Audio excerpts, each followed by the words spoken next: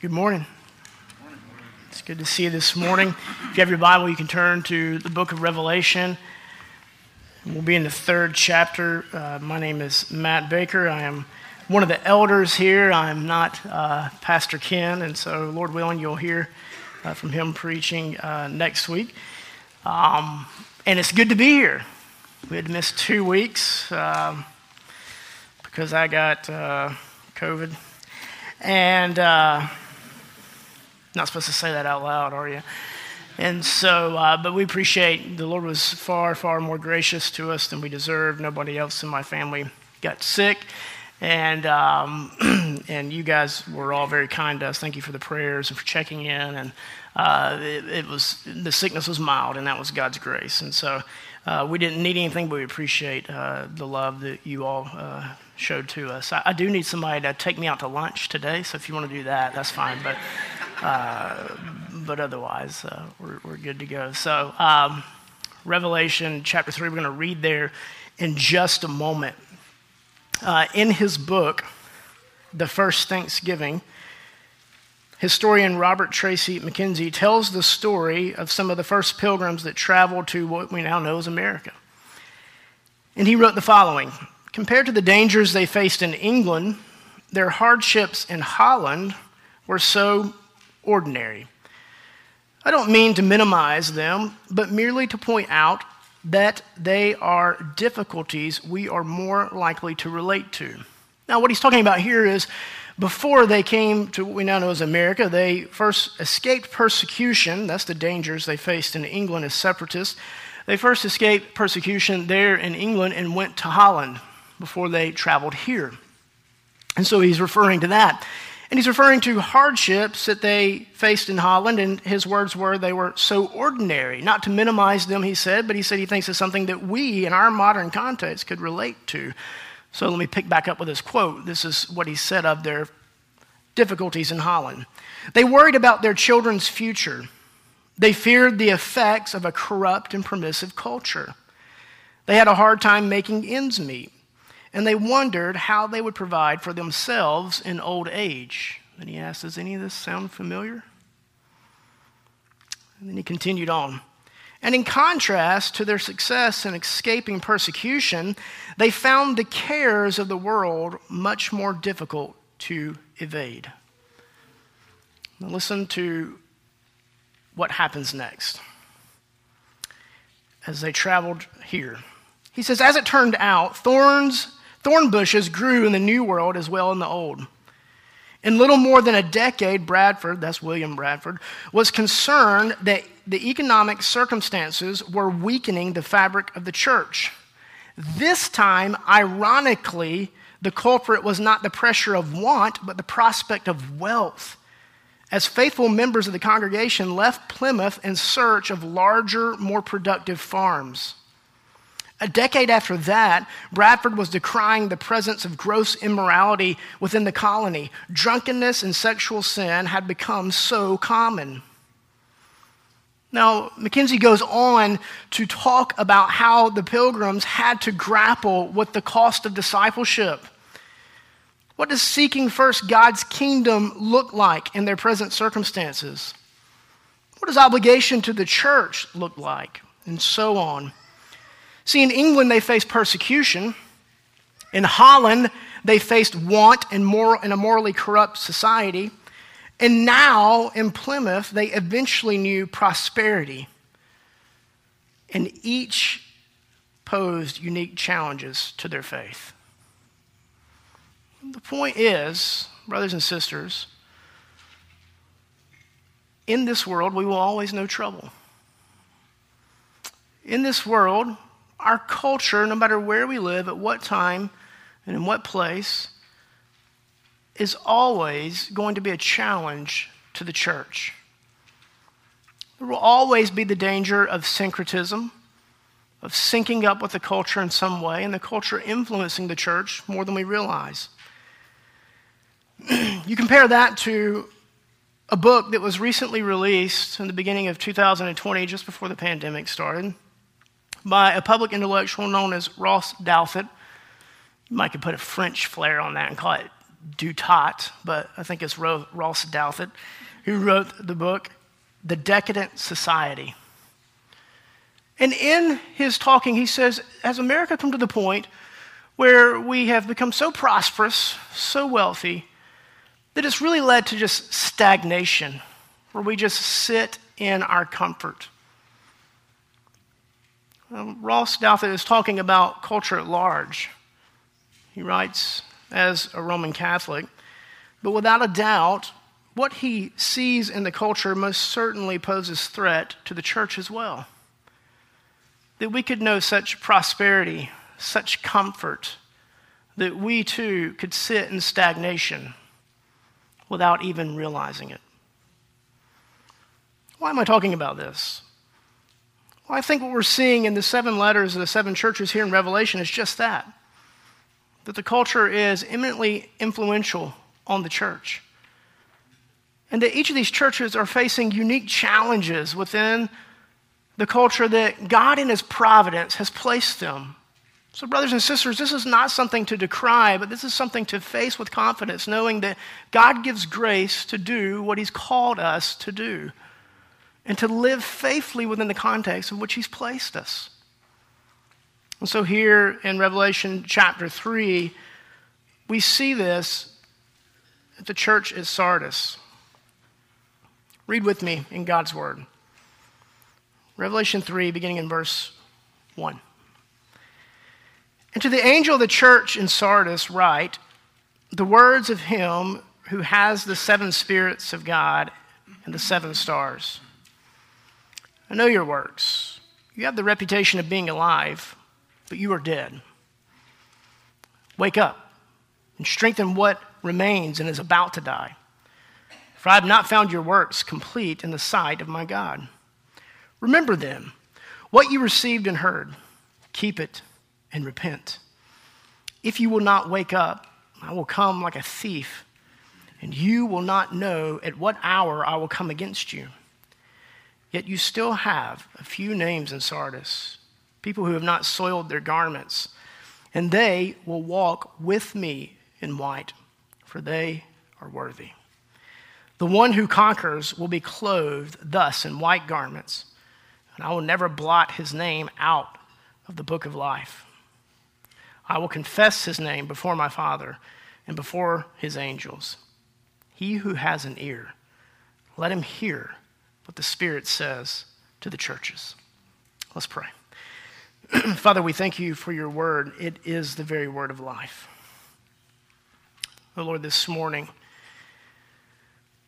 without a doubt, we struggle with sleepiness, just as the church at Sardis did.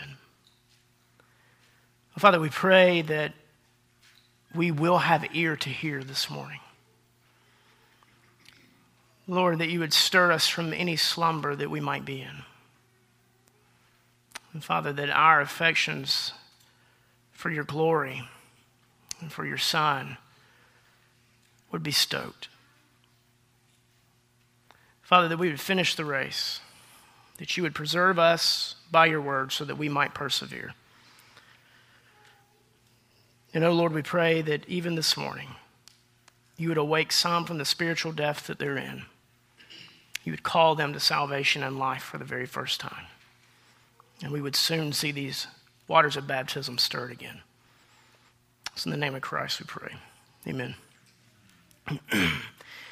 Well, as we set the stage here for this letter to the church at Sardis, let me just give you a few things by way of background on what's going on. Sardis was one of the oldest cities in Asia Minor. It was established around 1200 BC. And during its early years, it was a very prestigious city, and it was formidable military power.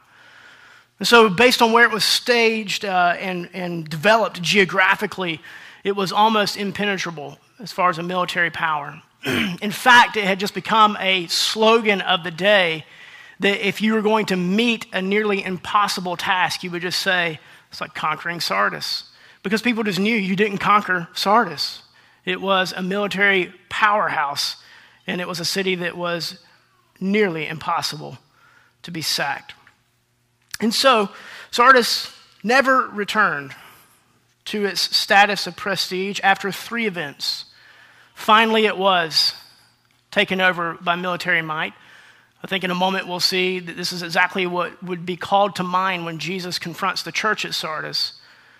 That the Persians were able to send one who snuck under the radar of the comfort there in Sardis and figured out a way that they could penetrate the city, and they returned later and they conquered the city.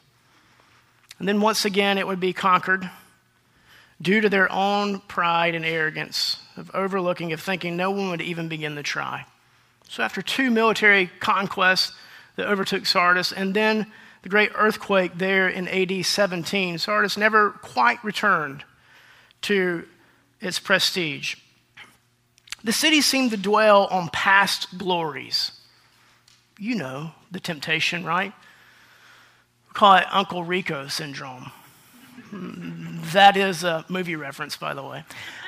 And they're dwelling on the past and the glories of the past. And they rest those past glories on the reality of who they are now.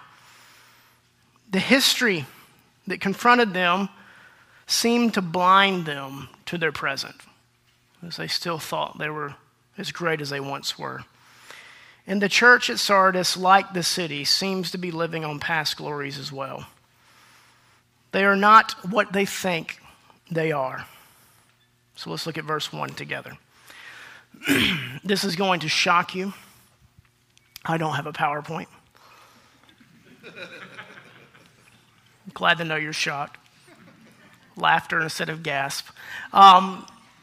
Here's my outline. There's an indictment, verse 1. There's the wake-up call, verses 2 through 3a. And then there's a warning, verses 3b through 5. Indictment, a wake-up call, and a warning. So let's look at the indictment first. There in verse 1, this is how Jesus addresses the church. He says to them, I know your works. You have a reputation of being alive, but you are dead. You have this reputation of being alive. You're living on these past glories. But the reality is that you're blind to what you actually currently are, your present status, that you are in fact dead. And this is a serious charge. This is coming from the judge of the cosmos. This is Jesus whose eyes pierce like fire, whose tongue is like a double-edged sword that cuts both bone and marrow. It cuts through all pretense. There's nothing for them to say against this charge from Christ. 2 years ago, yesterday, I had a heart cath procedure.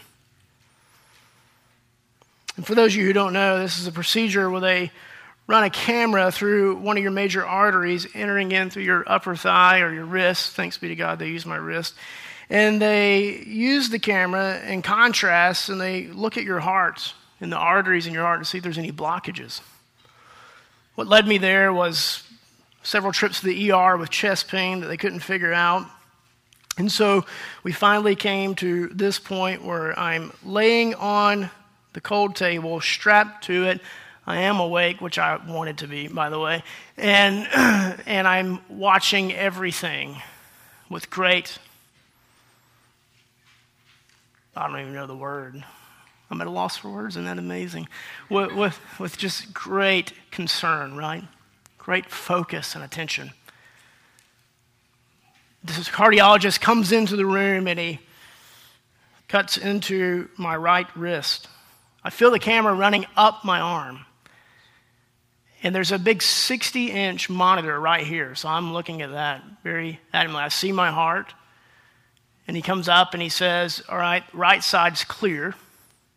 And I'm paying attention because this is the expert and we're looking at my heart. A heart's kind of vital to life, you know. It's not like a toe. You kind of need it.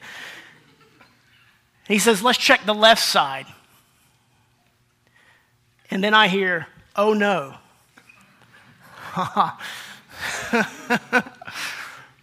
What do you mean, oh no, is what I say from the table, which he's thinking, what are you doing talking? And I'm like, well, you're looking at my heart. And he says, oh, the camera just went out. We have to put it back in. And I'm like, could we think of something besides, oh no, to say when we're looking at my heart? So I'm thinking like, is death imminent? Am I going to make it through this? He runs the camera back up and he says, all right, left side's clear. He says, now calm down, your heart rate's going through the roof. I'm like, well, I'm thinking I'm about to die. You're sitting there saying, oh no, while you're looking at my heart, right? We know the sobriety, the seriousness of the moment. Thanks be to God, by the way. That's not the point of the story, but everything was fine. I'm still here. And so, but we know the seriousness of that moment, right? This would be life and death. This could be a serious medical episode that would need attention right away. And I signed all the waivers going into it, knowing everything that might be the outcome of it. Brothers and sisters, what Jesus is saying here to the church at Sardis is far more serious. He's telling the church, I just want you to think about this for a moment. Christ has come in the church today. Oh, wow. Think about our cultural tendencies. Ooh, I wonder if I'll get goosies when I see Jesus. All those types of things, right? But Jesus is met in fear, reverence. He says, I don't have good news for you. I know your works. I know you. I see through everything. There's nothing hidden from me. It's not good news. You're not alive. You're dead. You're dead.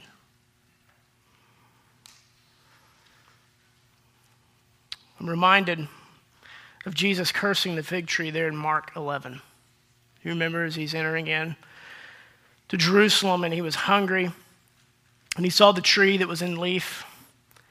But when he approached it, there was no fruit on the tree. See, the tree had the appearance of fruit. It had the appearance of life and vitality and looked like it would be ripe. There will be fruit. There his hunger will be satisfied. He approaches a tree, no fruit, just the appearance of fruit.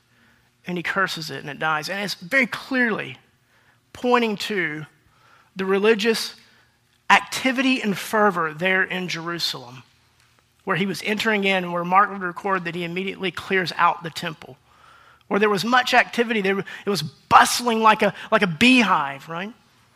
But there were those who were interfering with the worship that would be taking place there in the outer court, mainly among foreigners, by producing and setting up commercial commerce. And Jesus flips tables over and clears out. See, there was a lot of activity, but there was no life. Brothers and sisters, we live in a society that values and puts a premium on activity, on busyness, on full schedules, because we think that hyperactivity means great productivity. And it is very easy for us in the church to adopt the same mindset. New Branch, we can have the appearance of life but be dead. We can be very active in base groups, Bible studies, serve 2021 in a few weeks. We can be active in weekly worship, but we can be spiritually dead. As Paul rebuked the church at Corinth, he says, hey, you have great gifts there in chapter 13. He says, but if you don't have love, you have nothing, you offer nothing, and you are nothing. Again, it's just a scathing rebuke. That things look great on the outside and there's much fervor, there's much activity, and it has the appearance of fruit and it looks lush, but actually upon closer inspection held up against the Word of God, there is nothing there. Brothers and sisters, what's all the more concerning is that they don't even realize it. I know your works, you have a reputation of being alive, but you are dead. Look at what he tells them next. Wake up. You're asleep to this reality of what is going on right there in your midst. So look at how he calls them to wake up. There he says in verse 2, he says, wake up. Strengthen what remains. Well, what is there? Because it's about to die. He says, I have not found your works complete in the sight of my God. Remember then what you received and heard. Keep it and repent. You can summarize it as wake up, strengthen what remains, remember what you received and heard, keep it, and repent. Brothers and sisters, we'll return to this in just a moment. But it's important for us to see the weight of what's happening here and what it is that Christ is saying in his call. This is one of the most serious rebukes of these 7 letters, this and the one at Laodicea. And if you'll notice, too, what can make this somewhat particularly challenging is he doesn't talk about anything specific going on, like he has in some of the previous letters. In Ephesus, it reads very similar to the letter in Ephesus. He told them they'd forsaken their first love, that they had doctrinal purity and they were doing these things. And then we see other places where he's told them they've bought into some of the false lies and the false idolatries of culture. But here he doesn't list anything specific, but he tells them, you've been lulled to sleep. You are asleep. You're spiritually dead. You're not what you once were. And you need to wake up. You must strengthen what is there that's still good. And you need to remember and repent. Now, before we unpack more of what that would look like for us right now, let's turn to the warning, because it only amps things up more, if you will, and brings the seriousness and the weightiness to bear even more so. So we can pick up there in the second part of verse 3. He says, if you will not wake up, I will come like a thief. You will not know what hour I'm coming against you. This is, without a doubt, would recall to them, remember how you thought you were fine as a city? You thought you were secure. You thought conquering Sardis, nobody's going to do that. And remember how unsuspecting, unwittingly you were taken over. He says, I'll come to you like that. Brothers and sisters, this is without a doubt meant to put urgency on this.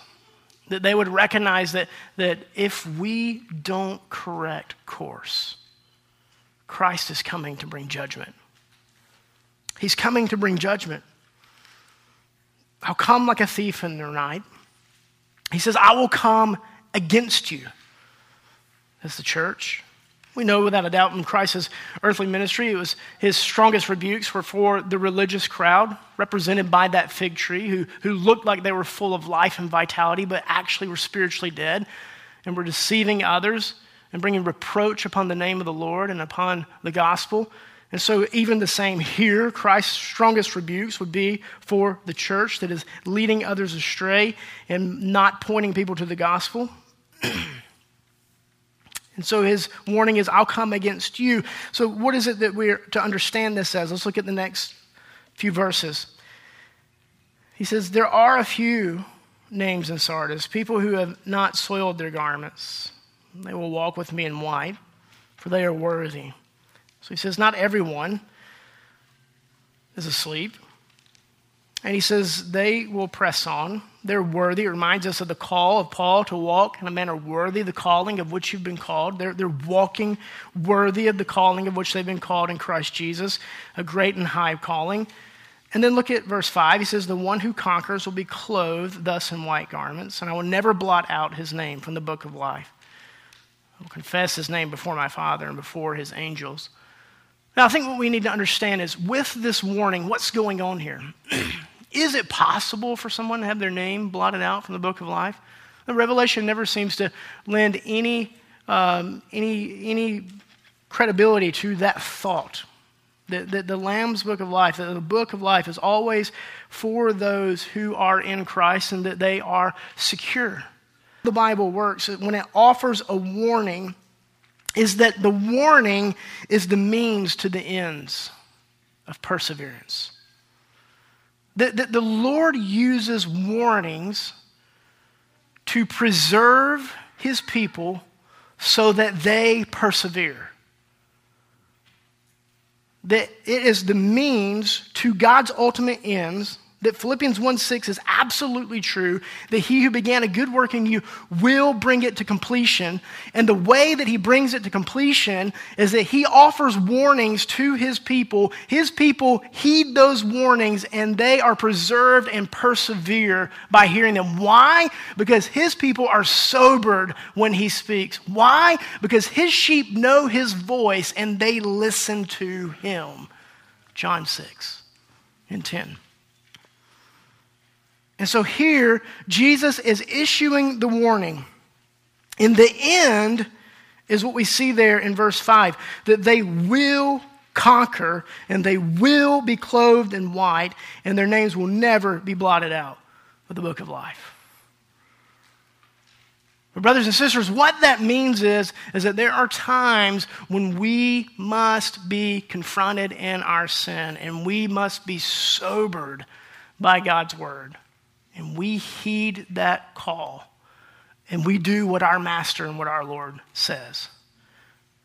We wake up. We strengthen what remains. We remember what we've received and heard, and we keep it, and we repent. Now, a couple questions for us. Are you asleep? Are you asleep?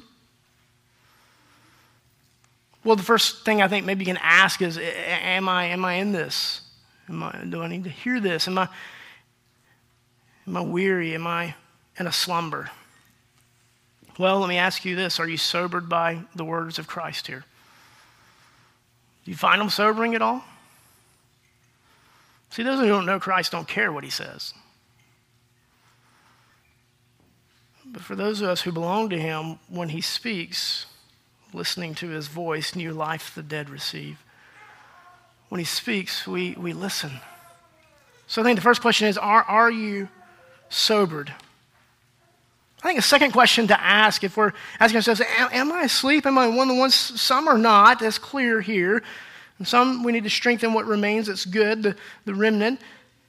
But maybe am I one of the ones who's asleep? I think another question you can ask is have you grown apathetic in your faith? Have you grown apathetic? You're active and you're doing a lot, but that's not the point. But your heart's just really not in it. Your heart's really not engaged. It's really not warmed.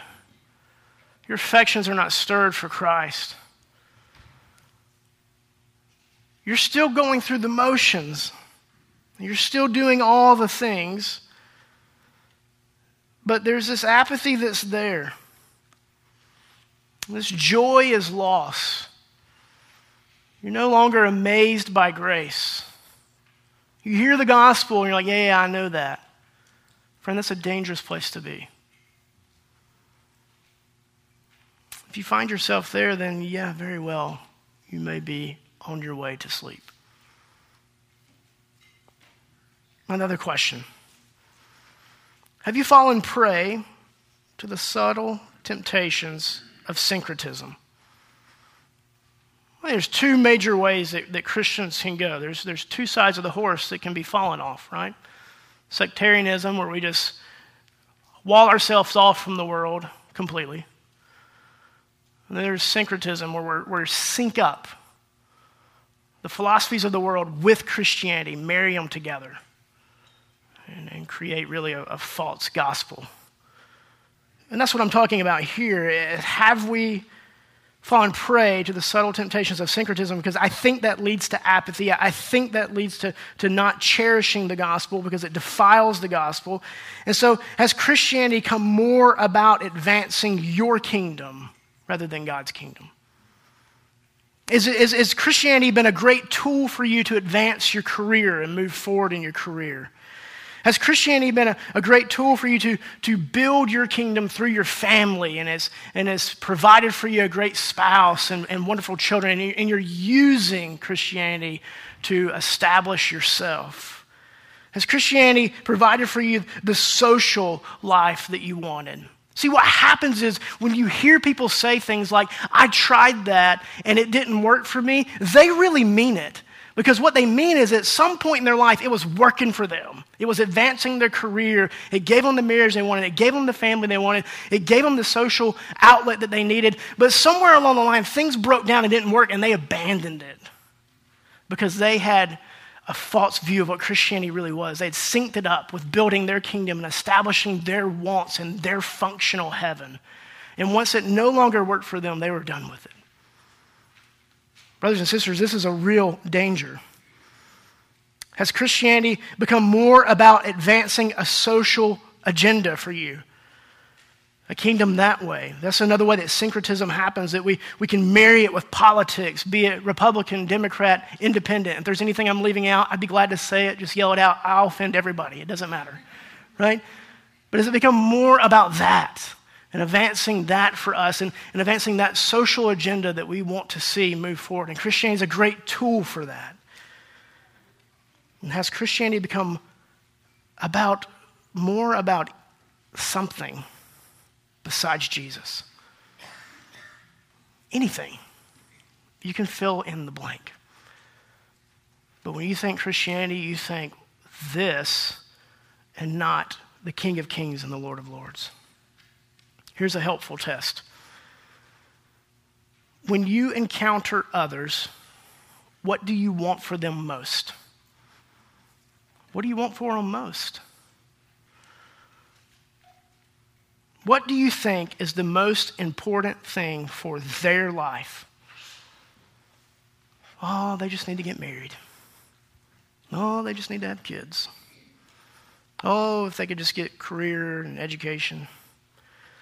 Oh, if they could just be like me because I'm awesome and laugh at the things that I laugh at and have the same social circles that I have. Or if they just had my politics. Well, I mean, what connection do you want with other people when you meet them? Like if they say something, it's just like that. You get giddy about it. Like, oh, we're alike. Yeah, this is great, right? You like the same sports team. You laugh at the same jokes. Oh, you're a part of the same social circles. Oh, you have the same taste that I do. What is it that you want most for them? And friend, if it's not Jesus, then there's a chance that you're syncing up your Christianity with something else. If your biggest concern for someone else is not, do they know the Lord? And do we have that in common? But if you're more concerned about, do we have the same schooling preferences? Do we have the same dress preferences? Do we have the same, on and on we can go. There's a chance that we are marrying Christianity to advance something besides God's kingdom. So we ask the question, are we asleep? Are we sobered by the morning?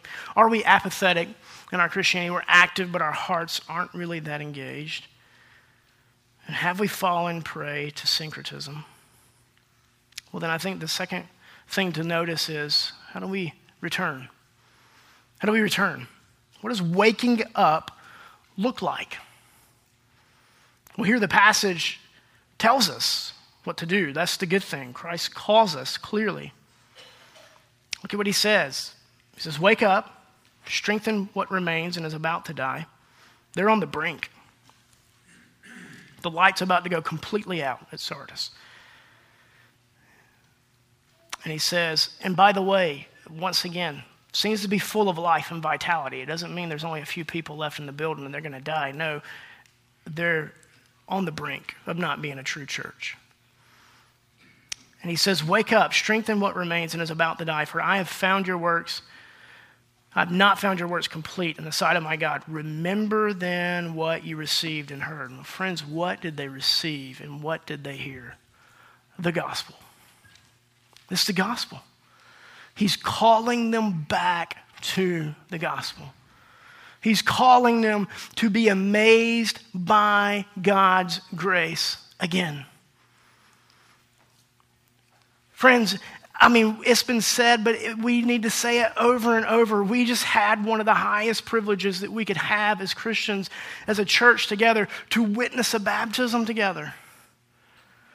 And that every one of us who claims the name of Christ and who's a part of the church, when we saw that precious sister go under the water and come back up again, we should have been reminded, just as Bob said, of our own baptism. That I was dead in my trespasses and sin. I was a rebel against God. I was his enemy, actively engaged in rebelling against him. But God, rich in mercy, sent Christ Jesus, who lived the life that I could never live, went to the cross and bore the punishment that I deserve for my sins, bearing sin and shame, scoffing rude. He stood in my place condemned as a sinner, although he was a spotless Lamb of God. This is an amazing story. There is nothing better than that. Tell me something. I would love to hear it. There's nothing better than Revelation chapter 1, where Jesus says, I am the one who is dead, but I am alive forevermore, never to die again, because I've defeated sin and death once and for all, and I did it for you. And so, brothers and sisters, when we go down, this is why you got to be Baptist, right? I mean, I'm sorry if you're Presbyterian in here, but the sprinkling just doesn't do it. We want the drama of the gospel is that we went under as though we were condemned for our sins and we paid the punishment for our sins. We were buried with Christ in the likeness of his death, which was judgment. And God raised us to the newness of life in Christ Jesus, just as he raised him free from sin, free of the penalty of death, to walk in that newness, not for our glory, because we didn't do it, but for his glory. That's the good news of the gospel. Whoa, God forbid that we ever get tired of hearing that. God forbid that we ever go, oh, we got to hear the gospel again.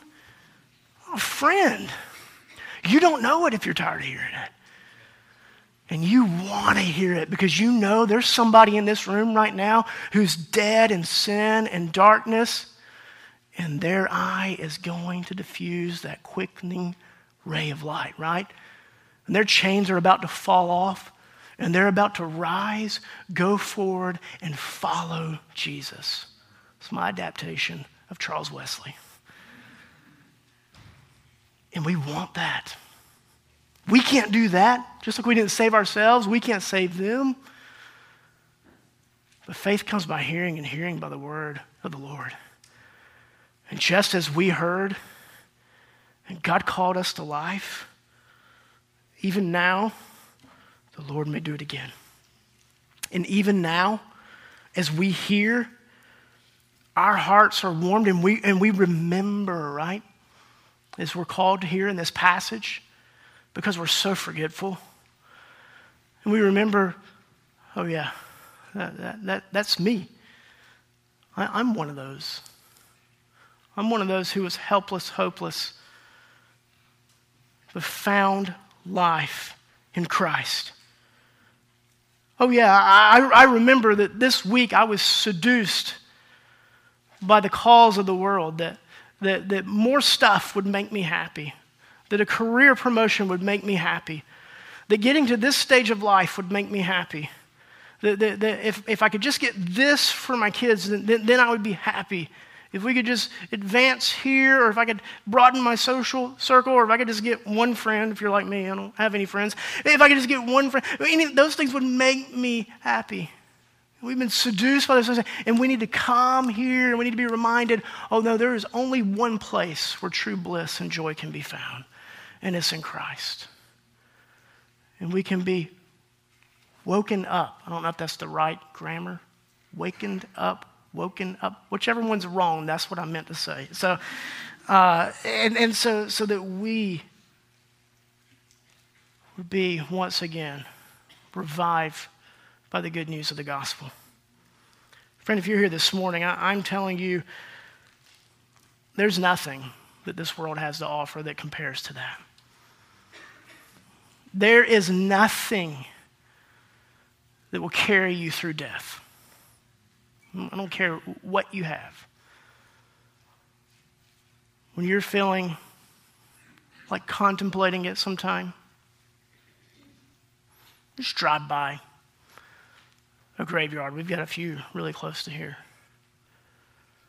Reflect on lives that are represented by those headstones. And just wonder, Who even remembers them anymore? What did they accomplish in life that's offered them hope once they met the grave? Well, friends, I'm not a nihilist or a nihilist, however you want to say it.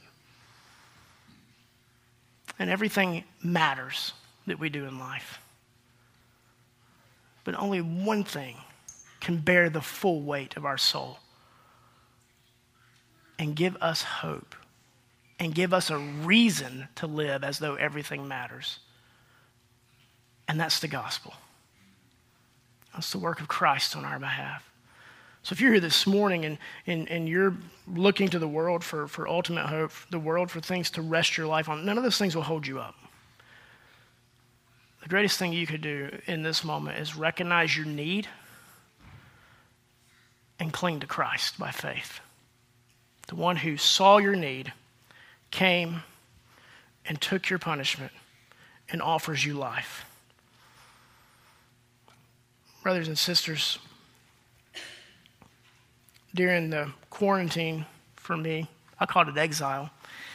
But during my exile, I think part of the grace of that time is that I had time to sit in stillness and in quiet.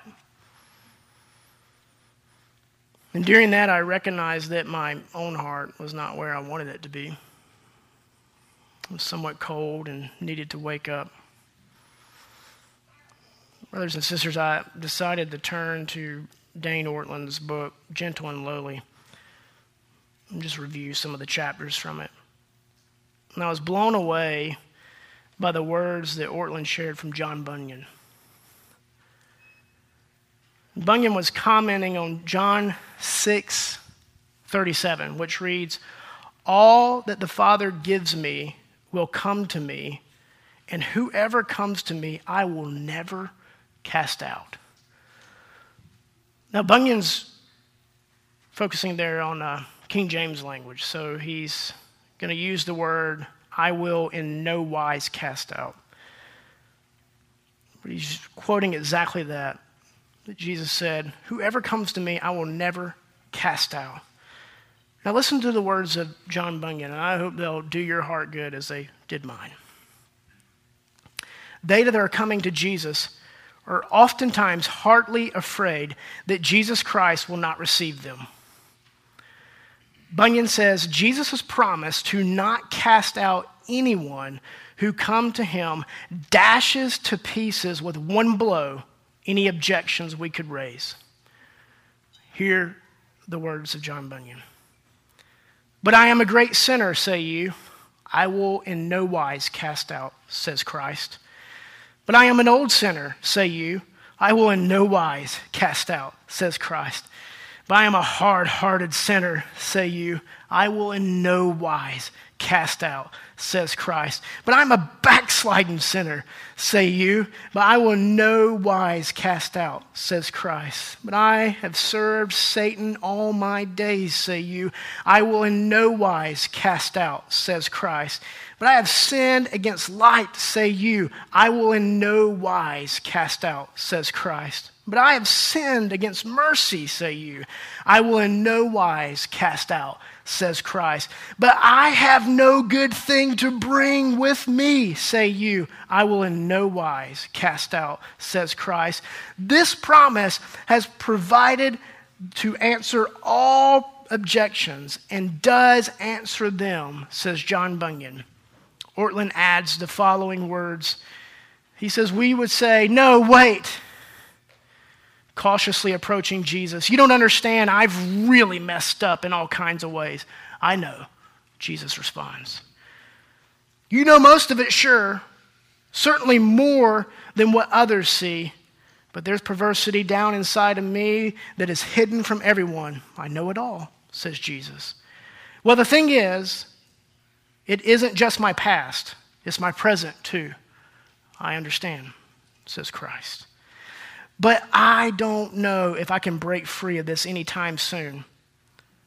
That's the only person that I'm here to help, says Jesus. The burden is heavy and heavier all the time. Let me carry it, says Christ. is too much to bear. Not for me, says Christ. You don't get it. My offenses aren't directed toward others. They're against you. Then I am the one most suited to forgive them, says Christ. But the more of the ugliness in me you discover, the sooner you will get fed up with me. Whoever comes to me, I will never cast out. Brothers and sisters, that is our Lord. He's the lion, and he'll bring judgment. But he's the lamb who was slain for us. And any who would turn to him, he will not cast out. Now, friends, you tell me somebody more worthy of you living your life for than the king who stepped out of heaven and came not to be served, but to serve, even by being cursed for you and I on a tree. There's nothing greater to live for than the king who comes and dies for his enemies. Brothers and sisters in Christ, let our hearts be warmed again and let us wake up. And let us not sit in our pride. Say, I'm already wide awake. But let us wake up to the glories of the gospel every day, not just today. And let us proclaim those glories with confidence, knowing that there is nothing greater than the gospel of Jesus Christ. And everybody needs a chance to respond to it. I end with this from Hosea 6, verses 1 through 3. Come, let us return to the Lord, for he has torn us that he may heal us. He has struck us down, and he will bind us up. After 2 days, he will revive us. On the third, he will raise us up, that we may live before him. Let us press on to know the Lord. His going out is as sure as the dawn. He who has ear, let him hear what the Spirit says to the churches. Let's pray. Father, we thank you for your word. It is good. Father, give us grace to cherish it. Give us grace to have ears to hear it. Not just to be excited for a moment. Not just to be intellectually stimulated for a moment. But by the power of your Spirit for your word to change us as we respond to it in faith. And change us even now, sanctifying the saints more and more into the image of Christ and awakening dead sinners to the glories of the gospel for the first time right now, we ask. And it's all for your glory. It's in the name of Christ we pray. Amen.